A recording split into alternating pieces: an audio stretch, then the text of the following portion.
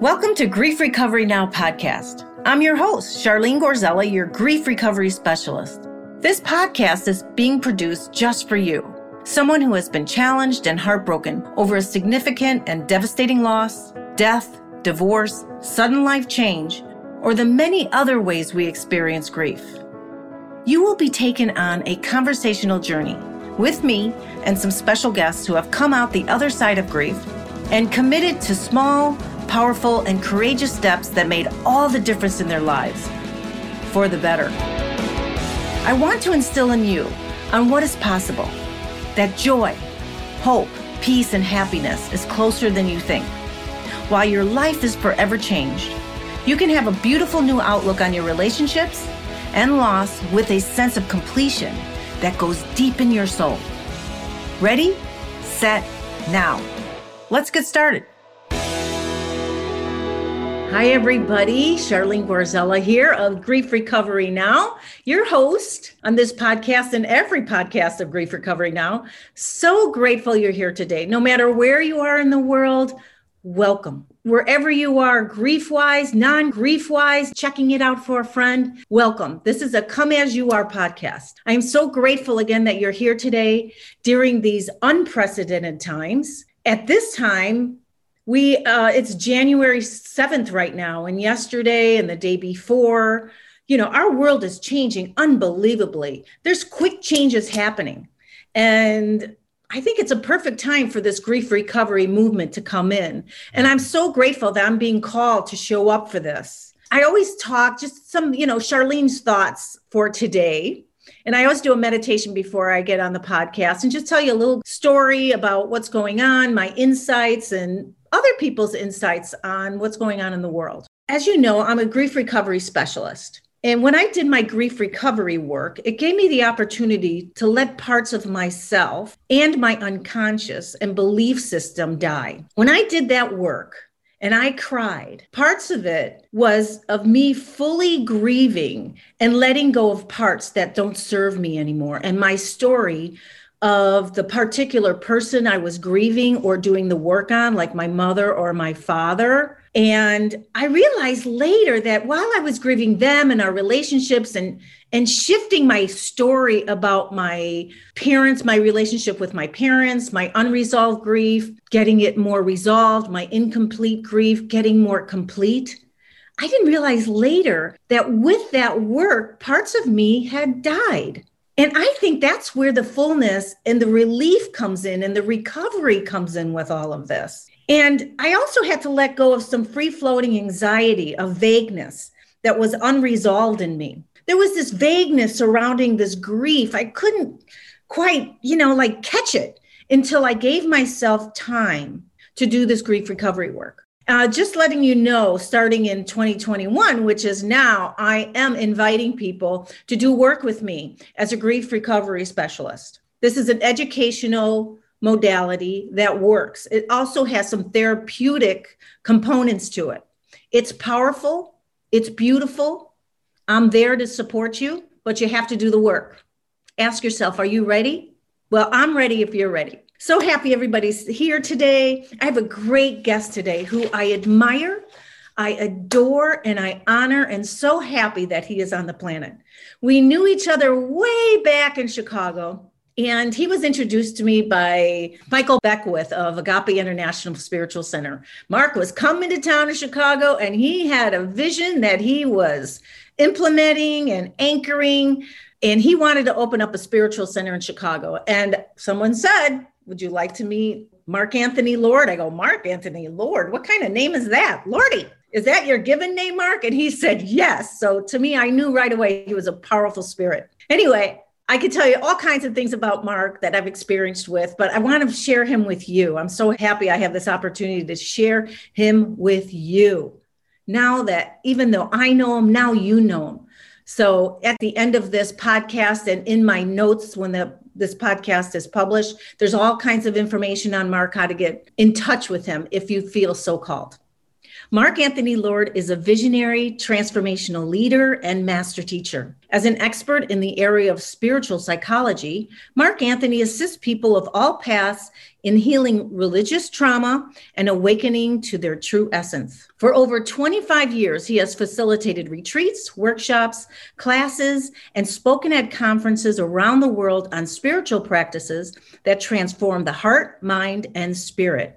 He is the founder of the Bodhi Spiritual Center and Cityside Church, both in Chicago. He is currently the senior minister of Unity Naples. He is also the author of 2 books, The 7 Living Words and Thou Shalt Not Suffer, 7 Steps to a Life of Joy. A passionate lifelong worker and learner, Mark Anthony received his master's in divinity from the Holmes Institute at Agape International Spiritual Center in Los Angeles. He has also studied at Unity, Oneness University in India, and is a friend of Bill, married 25 years to Patrick Ziegler, and a proud canine dad to Bigsby and Lolly. So please help me welcome Mark Anthony Lord. I'm going to clap. I'm so glad you're here, Mark. Welcome. Thank you, Charlene. It is just really, it's pure joy to be with you again. Thank you so much. Yeah, it's been a long time. Always in my heart. I know, that's so true. We are deeply connected. Yes. And we were called to meet each other. Yes, for sure. For sure. So I take on that. Who knows what'll happen? But right now we're in the right here, right now. And as a lot of you know who listen to the podcast, we talk about what it was like, what happened, and what it's like now. And I know Mark wanted to talk about how he grieved a childhood and how he spent it pretending to be someone else. Can you talk to us about it, or anything that comes through you today that will help us in this grief recovery path and movement?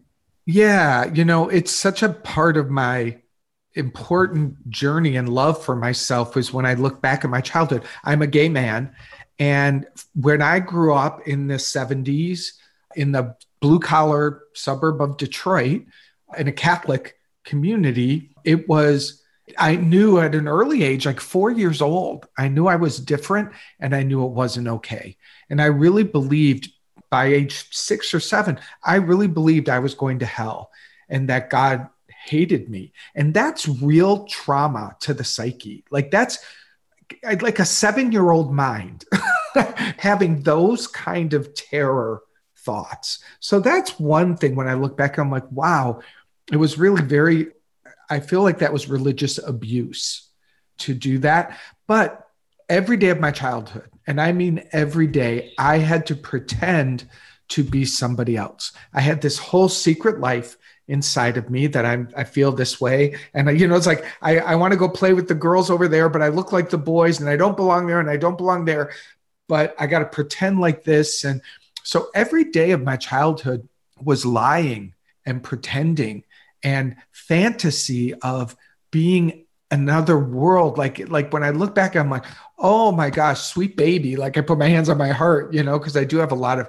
compassion for myself. But so it looks like it was one kind of childhood and it was fine. I was safe. I came from a family that had some money and things that were, all of those comforts were there, but my internal experience and fears were so traumatic that I just didn't really have an authentic childhood. And like, it's like everywhere, going to play at the pool. I couldn't just go play at the pool. I had to pay attention to who was there and who might call me names, and getting in line to go to recess and getting in line before school and who would I sit by during class. Like every move that I made or shifted or room I walked into, I was in hyper vigilance. Like my radar was always on. And it's like post-traumatic stress to always walk around, having to look around you to make sure you're safe, simultaneously pretending you're somebody else and feeling so alone. So I don't share that. I mean, I share that like it was really, really hard, but it was my path. And I know there's perfection in it, but it also caused a lot of suffering and addiction in my early adult years. So you had to be hyper alert, self-conscious in everything you do. There was no sense of freedom. Nope. Or just this diving into life with complete abandon as a child. Yeah. who is free to play. It's like every move you made, you have to be conscious and strategize. Yeah. What was that like, having to strategize? And how did you do it with your parents? What was different about your parents, your strategy and self-consciousness, and your friends? Or how could you really have any friends if you couldn't be fully yourself? Well, it's all made up. And, I don't know a different way to be, so now I do. But back then, if you're just doing what you're doing, even when you described that, Charlene, was like, wow, I can tell just by you saying that you had times as a childhood where you could go run through the field and you could hang out with your girlfriends or your sisters and feel free. And yeah, I didn't have that, but it was a survival thing. So because it was survival, and I know now that other people had other traumas. Kids grew up in alcoholic homes. Kids grew up in abusive homes. So a lot of us had to do that. Mine was for my particular reason. You mentioned my parents. It's interesting because there's a gift in this. My parents were completely checked out and like emotionally not available. And that sounds like it, but in a way, it was better because they never really, there's 5 of us kids, so I could stay under the radar. I hear stories today of gay or lesbian people who were horribly beaten up by their parents or called names, or really, my parents never called me a name. I don't think they noticed anything. I could have walked through the living room in my sister's dress and I don't think they would have even have noticed. So in a way I got lucky, I guess. But it must have been lonely too at a time. That's that your the word. Parents weren't there. You couldn't tell them what was going on because you probably didn't know how to verbalize it. Yeah, lonely was the word. I mean, that was really, I think I walked in a hole. Like there's all this pretending to be connected, but then there's this other me that literally thinks there's no one else like me. I can't tell my truth. It was very lonely. And our society is like that. I know even with my mother, even though there was some fun and all that, but there was things going on, and like they worried about what other people thought. And so you had to be hyper vigilant, even though I went against that many times. Yeah. But like getting into trouble, partying, just maybe your complete abandon. Can you talk about how it manifested in your life? Maybe drugs, alcohol, sex, whatever it is. By the time I was 16, I kind of started discovering sex, but it was all on the down low. And, it was like, so there was this, I would go to high school and have this one life. And I started, learning like, oh, there are other gay people in the world, but it was all sexually based. So even my maturation and my development, there wasn't a dating people. Like it's such a different world today. Kids come out when they're 13 and they go on dates and they get to mature naturally. Go to prom together now. Right. So their sexual development and their age development are the same. For me and other LGBT people, our sexual development gets stunted because as we move into puberty, we can't talk about it and we keep it a secret. So we push it down. And then when it does come out, it's very often with older people who are wounded. That was my experience. Like my first sexual experience was with this older man. It was disgusting and horrible. And I was like 15. And when I did start to come into my own, it was kind of like in a back alley sort of energy. And it didn't, so that was what led me down like addiction. And then there were drugs and then sex and drugs and all of this world that felt freeing for a little bit, but then it quickly took over my life. And so from college, I don't know how I made it through college. I literally don't know how that happened. But then from there, and then for the first like 4 years out of college, it was a lot of self-abuse. How did you get into dancing? Was that a form of freedom for you? Was it in high school? Was it in college or after college? Here's another interesting story. I got into dancing in college and I went to Chicago my undergrad's in music. So I went to Chicago to do music theater and stuff like that. And I auditioned for a show and I didn't get in for one of the singing roles, but I went to the dance audition and I got one of the dancers. And then I ended up dancing in a dance company in Chicago. but I didn't have a lot of dance training. I could just do it naturally. Like I could watch someone do something and I could just, I don't know, it was like I had this little genius part of me that could see someone do a dance move and I could figure it out. And I could do it. So I got cast in shows. I made lots of money doing it. But again, I felt like a phony. So here I am. It's another story of, I used to lie and tell people I had all this training because I was too embarrassed to say that I'd only had about a year of dance training. Oh, so you were embarrassed who you are while you were growing up. And that extended into my career. And then what career do I become? So I'm embarrassed to be gay, and then I become a dancer. So clearly my spirit is making me have to face it. So for me, like it was a lot of, I had to practice telling my truth, because what happens to me and people like me, which is part of the trauma, when I feel unsafe, I want to lie. I want to create a story so I can get something around me really fast. So that, and I've got to literally say to myself, I'm okay. I don't need to, like, I need to like put my hand on my heart and like get myself in my body and let myself know that I'm safe to be me. And acceptable. And like acceptable. That's why people like you, Charlene, even like when we met, I was in my late 30s. It was like, I still have this pattern, like she's straight. She has this Chicago normal straight life and she thinks I'm okay. Like that was very healing. I'm happy to hear that. Yeah. Like when, let me like say that when straight people just love people who don't feel like they belong in the LGBT world, it really is healing. It makes a difference. Oh, that's great. And you know what I think too, talking about the gay community and many communities that sort of went underground. You know, I'm in this work because NBC, and I've said this before on the show, NBC wrote an article, "The third wave of the pandemic will be grief." And I don't mean just because of the pandemic and all that, but recognizing the importance of doing healthy grieving and acknowledging your grief. And I think about the gay community, LGBT, and it's still going on in other movements like Black Lives Matter, Me Too movement, that there's this communal grief going on and we're not even naming it.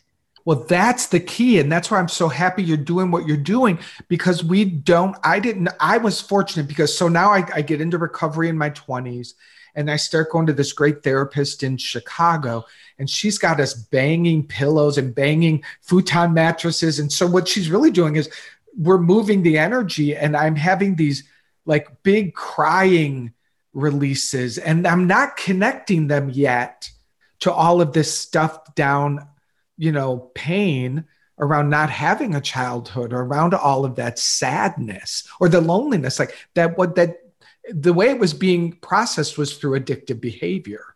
So once I got that stopped up, I found that I really felt like spirit led me to this wonderful woman, and I would pound pillows and we would, I would move energy by crying and making noise and breath work. And I didn't even know what I was doing. I don't even think they called it breath work at the time, but that's what really started to help me, because I feel like I really am me now.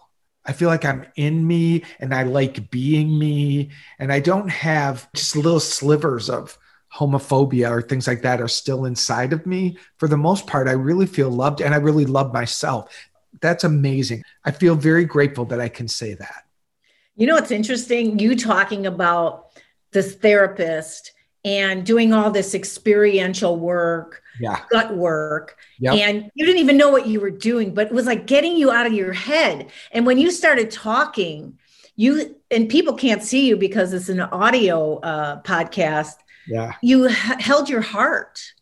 And we in Grief Recovery talk about get out of your head and into your heart.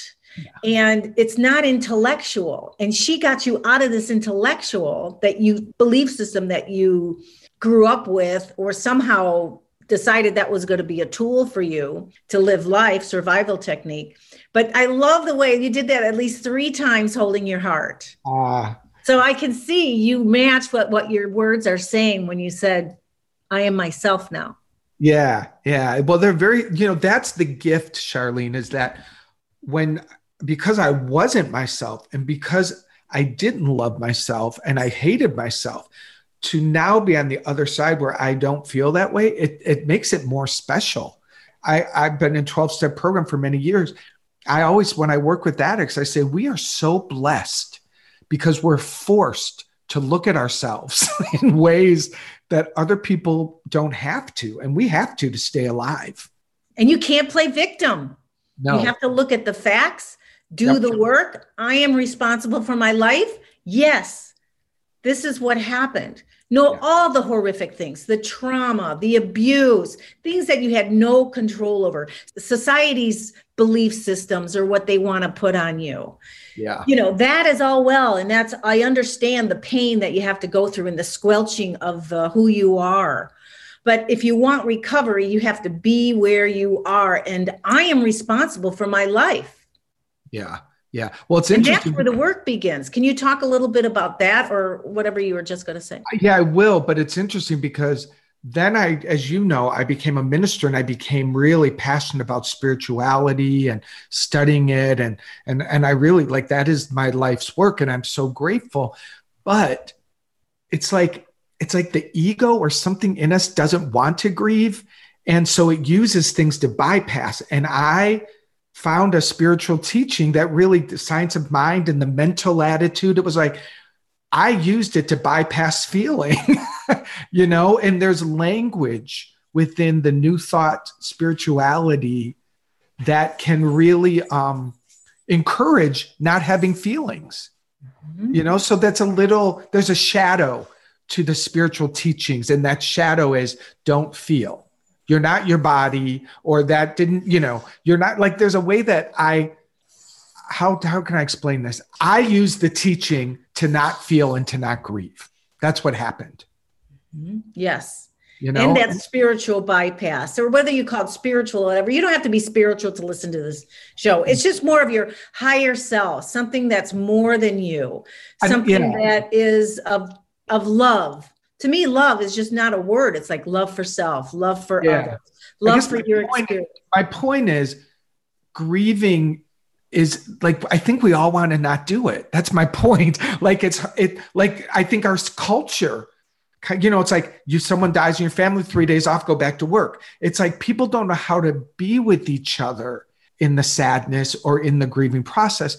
And even, I think, even when I feel it's like, I just want to get it over with and move on.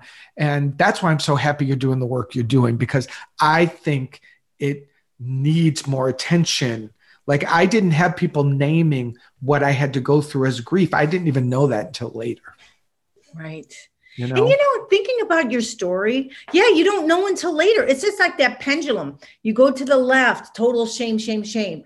And then you go all the way to the right, total, woo, you know, all is well. You're perfect, but you don't feel perfect. Right. So you got to go in. What is the snapshot of who you really are? And that's where the work comes in. And so I loved that you went into this particular science of mind, not Scientology, but science of mind, which is beyond the physical teaching, honoring all paths. It transcends religions. So you honor all paths, celebrate life. And what was the other part? How did we say it? Reveal love, honor all paths, celebrate life. Right. And doing the grief work, or the path you went on to transform and transcend the pain and the experience you had from childhood, not forgetting it, but having a psychic change about it to help you live more fully. And I think that's part of the human condition. How awake do we want to be in this world? And what we taught is like, we can have heaven on earth, no matter where you came from. And what your story is like what you teach. They go, all the pain you went through, that is what you're going to teach in the world. And you're doing that. Well, and you made me think of something. I don't want to forget it. Oh, shoot. And it's leaving my mind. It'll come back because, I know I was going to talk about. I also think as an adult now, because of my childhood experiences, and because I feel like, I don't know, maybe grief, there's always layers to it. One of the things that I'm at my best when I take time to really love myself and slow down and acknowledge that I do have these, I don't know if you call them wounds, because of my childhood experience, I deserve extra care. I deserve like extra, I got to stop and go, how am I feeling? Am I okay? I was just in a room with, a bunch of straight guys at a football game or blah, blah, blah, blah. Like when I leave that room, I got to go, how can I take care of myself now? What does the little boy in me need? I think that's ways to do continual grief work is my point, to like keep knowing that, I need special care around things. And will I love myself enough to give it? Yeah, and just welcome whatever comes, even if it's uncomfortable. I know myself, as confident as I am as a person and optimistic, there's still a self-consciousness in me from childhood about I shouldn't be myself. I tell my parents, I have a feeling. I'm feeling this. No, don't feel that. They're like, okay. And it sort of short circuits my little mind. Either you watch something on TV, even though your parents weren't that influential in putting you down for being gay, something shifted you. Yes. Some kind of message that you took in of the race consciousness. And I don't mean black, white, yellow, or whatever. I'm talking about race consciousness. Like you can't be gay. Gay's bad. It's a sin. I'm going to hell. And that's what you take, right? Yeah. It's those collective beliefs, when a bunch of, when society believes things, it's hard to just be a little boy and rise above it and disagree. You just absorb them. Right. Yeah. Let me ask you something. When did you know the jig was up? When you finally came out, whether through being more open about gay? Was it a gradual thing about even drugs and alcohol? How did it accumulate all of a sudden? I'm going to be on this new path. What was the first thing? Was it the 12-step program? Was it prayer, praying to God, God, please help me, and it led you to another way? Or just something within you, a spark within you? Well, it was like a real fast, like a slideshow of a short amount of time where a lot of those things, I got into 12-step recovery with this miracle moment of, it was a Friday night and I could not take one more self-destructive night. And I called a friend from years ago. Her name was Tracy. And for the first time I told someone, I didn't even know she had been in recovery for a year. I didn't know anything. She was the perfect, like God, spirit, whatever you think, something brought her to me in that moment, who even told me how to get to a meeting. So it was like one of those little magical moments. And then pretty quickly I went to a treatment center, a private treatment center up in Canada for 30 days. And it was very spiritual. They were so spiritually based. And that's where, and really, again, because I want to break that down, they just taught me to really love myself and to know that there's someone worthy inside and I could be that person. So that came into my life after that. And that's really what changed my path. It really changed my path. Yeah. And anyone who thinks they're having to do it alone, there's a myth in grief that, they need to be alone. Sure, we have our moments where we need the solitude, but we really need each other to help remind us. I believe in the peer-to-peer model. And that's why I think while I'm not a support group or anything, but there's a part of grief that you need support. You need to be with your peers. Yeah.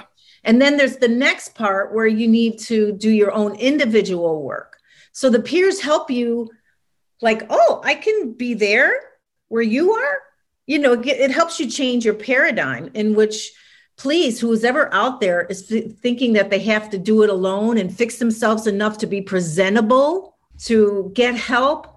Come as you are, be a freaking mess. There's people out there that will be there for you. I will. And if I can't help you, I will send you off to someone who can, or, refer people who can. Yeah. Or send you a book, but books aren't going to do it. Sometimes it's the experiential work is where the transformation and the revelations come in. Well, I appreciate you saying, because like if someone has a traumatic experience, I was telling you earlier, we have a niece who had a stillborn baby, and it was, she's got some grief to move through. The baby died like the morning she was giving birth. So she was fully ready to have this baby. And so one day you know yourself as this, and then the next day, everything is different. And all the people who love you, they still love you, but they don't know your path. And so so that's why going to find a group or going to be with other people, although you may live like, I don't want to go in that room, they're strangers, I don't know them. trust me, you will feel a connection that is undeniable, and it can be life-saving, don't you think? Oh, for sure. And you may not even like them when you first see them. Because I know any group I ever went to, I see 20 people. I'm like, oh my God, these guys, what do I have in common with any of them? All of a sudden, by the end of the weekend or something, I'm like, I love these people. So no, you'll resist it. So yeah. I get what you mean, yes, because you're so happy. The results are great. But at the beginning, just know not saying it's going to happen to you, but I know me, I look like, oh God, not that I was judgmental, but I sort of resisted it. So I had to do a contrary action and just show up. Yeah, it's scary. When I started going to 12-step meetings, I remember I was 25 and I walk in, it's like, oh, these people are all old. I was like, let me just get this fixed and get out of here. Like I didn't want to be friends with these people but I needed them because the people I was hanging out with were not going to help me. I needed this room of strangers who were walking the path of recovery. Yes. So the turning point was the phone call, taking that 100-pound phone. Back in the day, we say now 100-pound cell phone. Right. And just making the call. Sometimes all you have to say is hello. Anything, because our time is almost up. Not that I want to end it, but I know that, you have another appointment coming up. Yeah. Tell me anything you'd like to share with anyone on whether somebody's LGBT, has drug addiction issues, or just having trouble living a life on life's terms. What would you suggest they do, like on writing or meditating, or if they need to seek out? I know you have a book, so you could talk about your book a little bit too. Yeah, well, it's not a treatment book or anything like that, but my most recent book, Thou Shall Not Suffer, my publisher wouldn't let me I wanted to call it the subline, The New Commandment. And I wish I would have, but he was like, oh, we can't use that. I wish I would have fought for that. But it's like the new commandment, thou shalt not suffer. And it's got some steps in there that can help you learn to love yourself and learn to look at some of the beliefs that are blocking you from doing that. It's like there's 7 different steps in there. And one of them does begin with the first step is helping you look at what are the wrong ideas you were taught about God or higher power or life or whatever word you use, the universe, because many of us were taught that it's dangerous and that it's out to get us. So there's some real healing things inside. One of the chapters is about loving yourself madly and really pouring on all of the words and the attention that you didn't get as a child. So you didn't get them, neither did I. Can be a victim to that, or I can give them to myself. and so, it's got a lot of good stuff in there like that. So it sort of helps. It's a little workbook in there, or it is. It's got some exercises at the end of each chapter. Oh, that's perfect. So it'll prompt you, because sometimes you're like, okay, now what? I'm quiet. I'm meditating. I don't know what to do next. So it helps prompt you to do the next step. Exactly. In writing. So do you believe in pen and paper? I do. I think journaling, writing, dialoguing, there's so many powerful ways. My partner, Patrick, he's the teacher. He teaches The Artist Way. The Artist Way. And that main component is the morning pages. And every morning he journals. It's amazing. He gets up, he pulls his journal and he writes. And it's really powerful. It's not my first go-to, but I definitely think it's very powerful. Yeah, and it would be great. People just try what fits. Yeah. And so, I'm so happy you came on the show today. Thank you. Or the podcast today. Tell me what's up. Anything going on with you that you'd like to share with us? I think you were doing some kind of podcast or live with someone. Yeah, I've got a program that I just started. It started a week ago. It's a year-long program. It's based on a book called A Course in Miracles. So it's a spiritual study program that's a year-long program. So I just kicked that off. And I've got like new classes and webinars and things that I do. So my invitation is to come to my website. It's markanthonylord.me. And if you go there, you'll see what my upcoming webinars and classes and things that I'm up to. I'm going to be teaching a prayer class. I'm starting a couple weeks, and I love doing that because when I was a kid, I didn't know how to pray. And I teach a affirmative scientific modality. You know what it is. You studied it for a while, Charlene, and it's really cool. It's a cool thing to learn. Yeah. And this is not, when we talk about things like that, this is not religion. If you're religious, great. Yep. But this is just some spiritual principles from ancient wisdom they talk about. The truth is the truth is the truth. So practice some of these things. If you have a thing about God, I know sometimes there could be, I remember this one time, this woman was very religious and she had a traumatic death of a husband. And she didn't want to hear God for the life of her. That's why in my groups, I don't bring any religion. I don't bring up God. I don't bring up meditation. I don't do any of that. Not that you want to deny it, but you never know how people are touched. And there's very deep nooks and crannies you go through that will give you freedom, that there's no judgment where you are. And that's just a snapshot where you are today. It doesn't mean we're going to be there later, but just stay in the moment where you are now. Nice. So that's how we're going to end today. Be where you are now. It's okay. It's more than okay. No judgment here. How about with you, Mark? Nope. This is a judgment-free zone. Yes. Well, I'm so happy you're there. I just got chills. And Mark, thank you so much for gracing us with your presence. Any last thoughts? I'm just grateful. Thank you for doing this, Charlene. I think it's important work, and I know you've been called from your heart to do it. So thank you. I think many people will be helped because you answered that little call inside of you to do it. Thank you. Yeah. And we'll see you again here. And I'd love to. And I wish you the best. And everybody who's listening, thank you again for listening. Please share. This is the Grief Recovery Now movement. We need to help a lot of people, especially now. We saw what happened in Washington just the other day. By the time you hear this podcast, it'll be probably 3 weeks to a month. I don't know what's going to go on in the world. We've got the pandemic going. I don't want to forget about that. We've got people who need to be heard, underlying grief, communal grief, individual grief. And this is not to be morbid or sad or whatever, even though if it's called for that, that's what we have to be. But also there's hope. And I believe there's pure potentiality going on in the world today. And come join me in that belief system in spite of maybe feeling something else right now. I believe in you. I know Mark does. So we'll see you next time, everybody. We're on all the podcast platforms. And see you next time. Love you. Thanks again, Mark. Thank you, Charlene. Bye-bye. Okay, bye, everybody. Thank you for joining our Grief Recovery Now journey. Like what you heard? It would be the biggest compliment to our mission if you would please subscribe, rate, and review Grief Recovery Now on Apple Podcasts. And we will keep you posted on our next podcast. If you don't have Apple, we are also on Spotify, Google, Stitcher, and other podcast platforms. Also, please join our private Facebook group, Grief Recovery Now. And if you are in need of any personal attention, please contact me with the link on this podcast page, which is griefrecoveryMethod.com/GRMS/Charlene-Gorzella. It would be an honor to hear from you.